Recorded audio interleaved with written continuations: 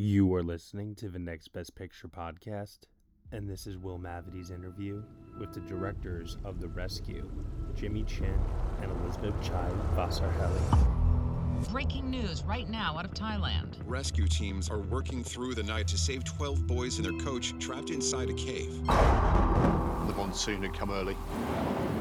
The conditions in the cave were impossible.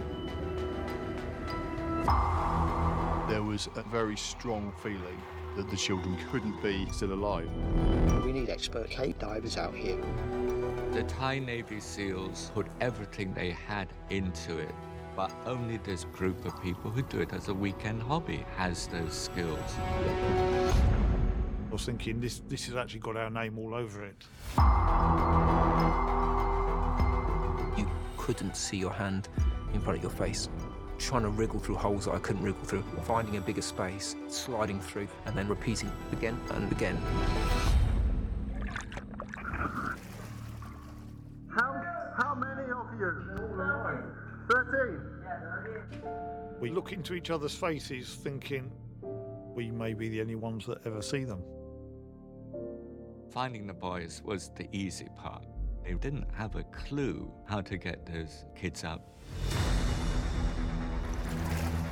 We didn't think it was possible to dive the children out.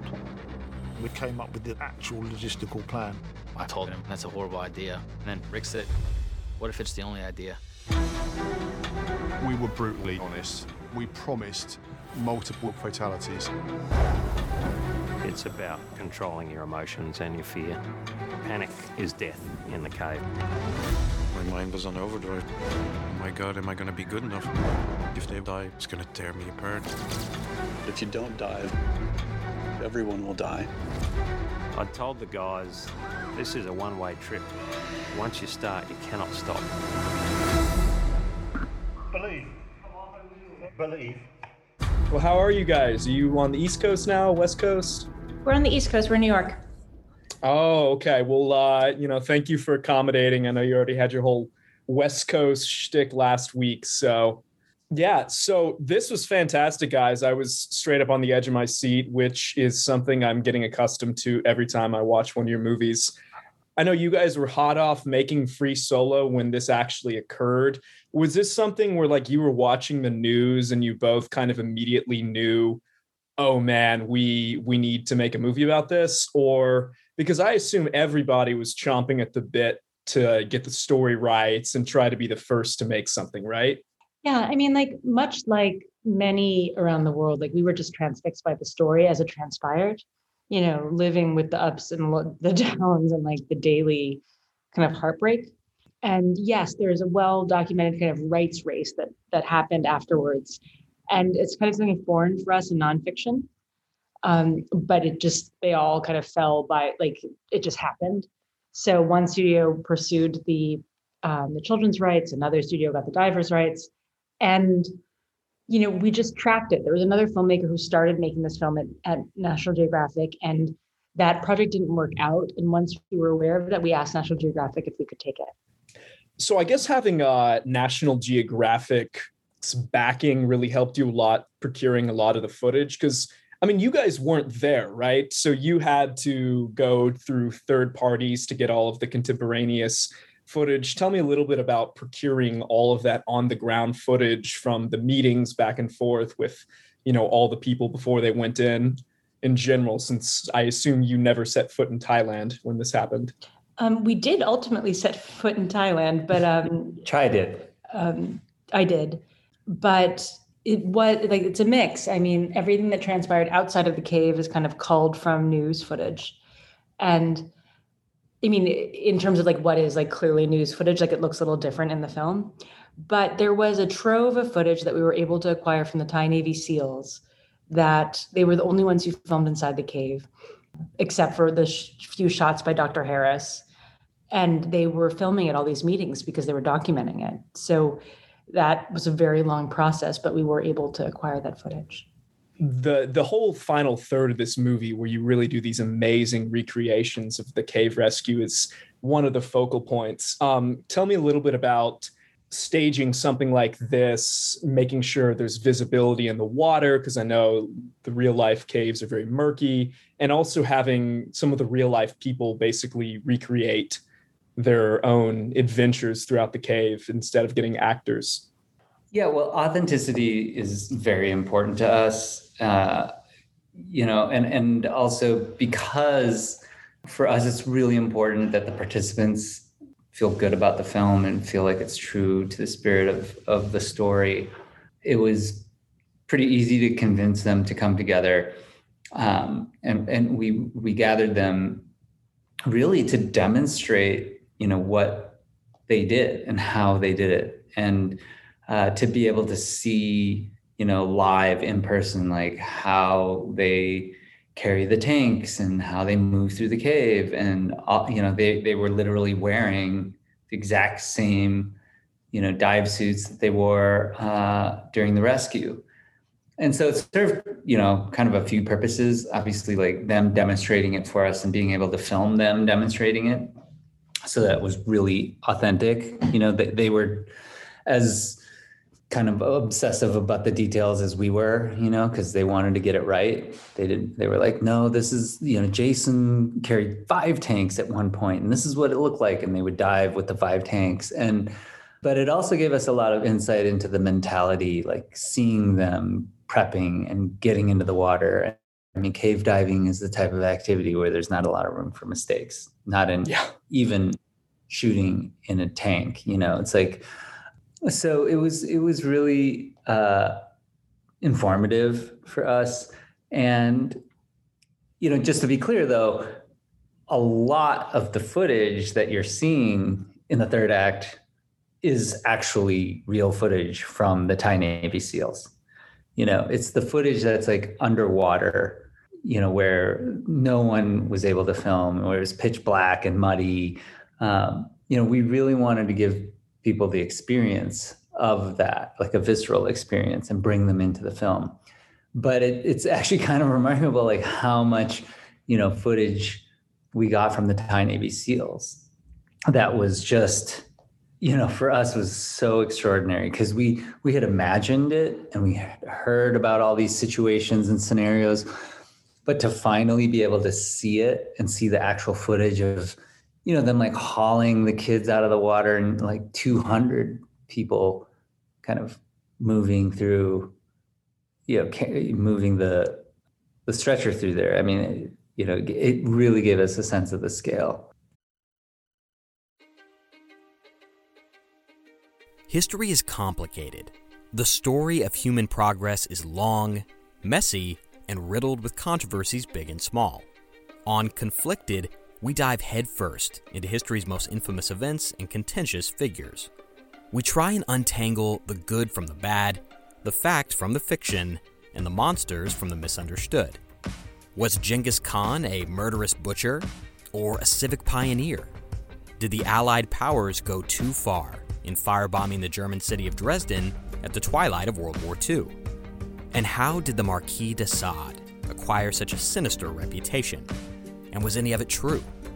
These are just a few of the tough questions we wrestle with and investigate on Conflicted. So if you love history or just enjoy a good story, please join me, your host, Zach Cornwell, for a fascinating new topic each and every month. Conflicted, a history podcast, is available on Spotify, Apple, or wherever else you get your podcasts. I hope to see you soon.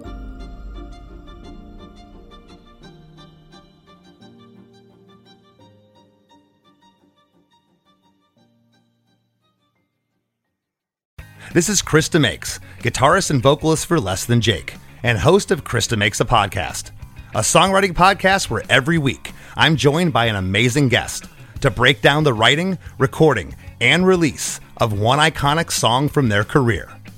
In our giant evergreen back catalog of episodes, we've had rock legends such as Dee Snider and Huey Lewis, punk rock favorites like Mark Hoppus, Fat Mike, and Brett Gurewitz, and up-and-coming artists of today such as Liz Stokes of the Beths and Genesis Owusu. We've had guests from all genres and styles of music, and I guarantee that if you peruse our back catalog, you'll see several episodes that'll make you say, man, I gotta hear that. Whether you're a fan of music or a creator of music yourself, you'll take away a whole new appreciation for the songs you know and love. Krista Makes a Podcast is available for free on all the places you could possibly listen to podcasts, and new episodes come out every Monday. So with a film like this that's just so razor sharp, taut, snappily paced, was there anything that you had to cut from the film that was a really tough aspect to let go that you kind of wish had been able to stay in the film? I mean, it's so wonderfully paced. I mean, there were a lot of things, and I think that we were tempted to cut a lot more, and it actually proved that leaning into the complexity worked for us. Mm-hmm. But yeah, I mean, there's some like pretty harrowing stories, like the rescue of the coach, of which Jim Varney brought him out, and the coach woke up partway and grabbed Jim's breathing cables, or the death. Rick's diving partner who died in Mexico actually is Connor's dad, and Connor's in the film, and it was like this amazing thing, but it didn't work in the movie. Yeah. And so, hopefully we get to talk about these stories, but that's kind of the job, right? Like you try your best to represent the essence of the story. And so for us, like we have to give, more weight and more space to other types of voices. Yeah. And it obviously it ends at the perfect emotional moment. And you have this great song come in. Tell me a little bit about this in-credit song you had with Dan Pemberton and Aloe Blacc, how you kind of settled on that, and these wonderful animated credits to go with it too. Well, I'm so happy you brought them up. The animated credits are like, I love them as I do. I love the song. Animated credits are the same artists who painted like the princess tableau. So I asked them how would they represent visually the story of the rescue? And so those are those portraits. And because it was kind of this idea of like how like this story will become legend one day, and like how would it be seen through like the local Thai artistic eye? And so that was fun. But that was really special. But Aloe Blacc watched the film and sent us like this, like, I don't know, 30 seconds of a song, and he got it. And so did Daniel. And so, end songs are like a tricky thing. And what was hardest about this was we'd actually, the end song is being written before we finish the movie. But, it is kind of the sentiment that we take away from the film, like, 'cause it is bittersweet, but we hope to like, in that, it's sweet in that, like, you see people at their best who like made these took these incredibly generous actions, and you think about today and you're like, oh, everything could be so much different if we were our best selves and we're generous and good community members. Selfless, yeah. But we prefer to think about the optimistic future. Yeah, honestly, I feel that with the film, everyone I talk to afterwards, it makes you, especially in what's been a pretty dark couple of years, it definitely made you feel a lot more optimistic that you have this huge international operation between multiple nations where everybody worked together. And it's really the last moment I can think of where, everybody was focused on the same news story and everybody cared and kind of put together selfless desires. So I do think it's a really beautiful story. Do you guys have any idea? I think you're working on a narrative film next with Jake Gyllenhaal, aren't you? Helicopter Heist? We're no longer doing that, and we have a great doc that we're really excited about. Gotcha. So you've already picked out your next doc topic then? Yes. Yeah. Gotcha. Okay. But yeah. I assume you can't tell me about that yet. No, we can. Actually, we've been working on it for quite a few years, and it's about Doug Tompkins and Chris Tompkins and Yvonne Chouinard. It's an incredible love story. It's also about, they're our mentors. We have very close personal relationships with them, but they also, Doug started the North Face and Yvonne started Patagonia, and they were kind of the original, dirtbag climbers, skier, mountaineer, surfers. They defined the ethos and the culture of, surfing and climbing and mountaineering. And then they went on to become the greatest conservationists of their time. And they just led these extraordinary lives. And kind of like, I guess, like The Rescue, people know the superficial aspects of the story, kind of, but when you find, when you see what really transpired and how they shaped their lives around what they did is pretty extraordinary. So. Well, this was wonderful, guys. Thank you so much. And I can't wait for everyone to see this huge crowd pleaser. So Thank you so much. Well, thank you. Of we course. Appreciate it. Hey everyone, thank you so much for listening to Will Mavity's interview with the directors for the new documentary film The Rescue, Jimmy Chin and Elizabeth Chai Vasarhelyi. The Rescue is now currently playing in theaters from National Geographic Documentary Films. You have been listening to the Next Best Picture podcast, and we are proud to be part of the Evergreen Podcast Network. You can subscribe to us anywhere where you subscribe to podcasts. Be sure to leave us a review on Apple Podcasts and let us know what you think of the show. We really appreciate your feedback and your support, which you can also lend on over at Patreon. For $1 minimum a month, you'll get some exclusive podcast content from us. Thank you so much for listening, as always, and we shall see you all next time.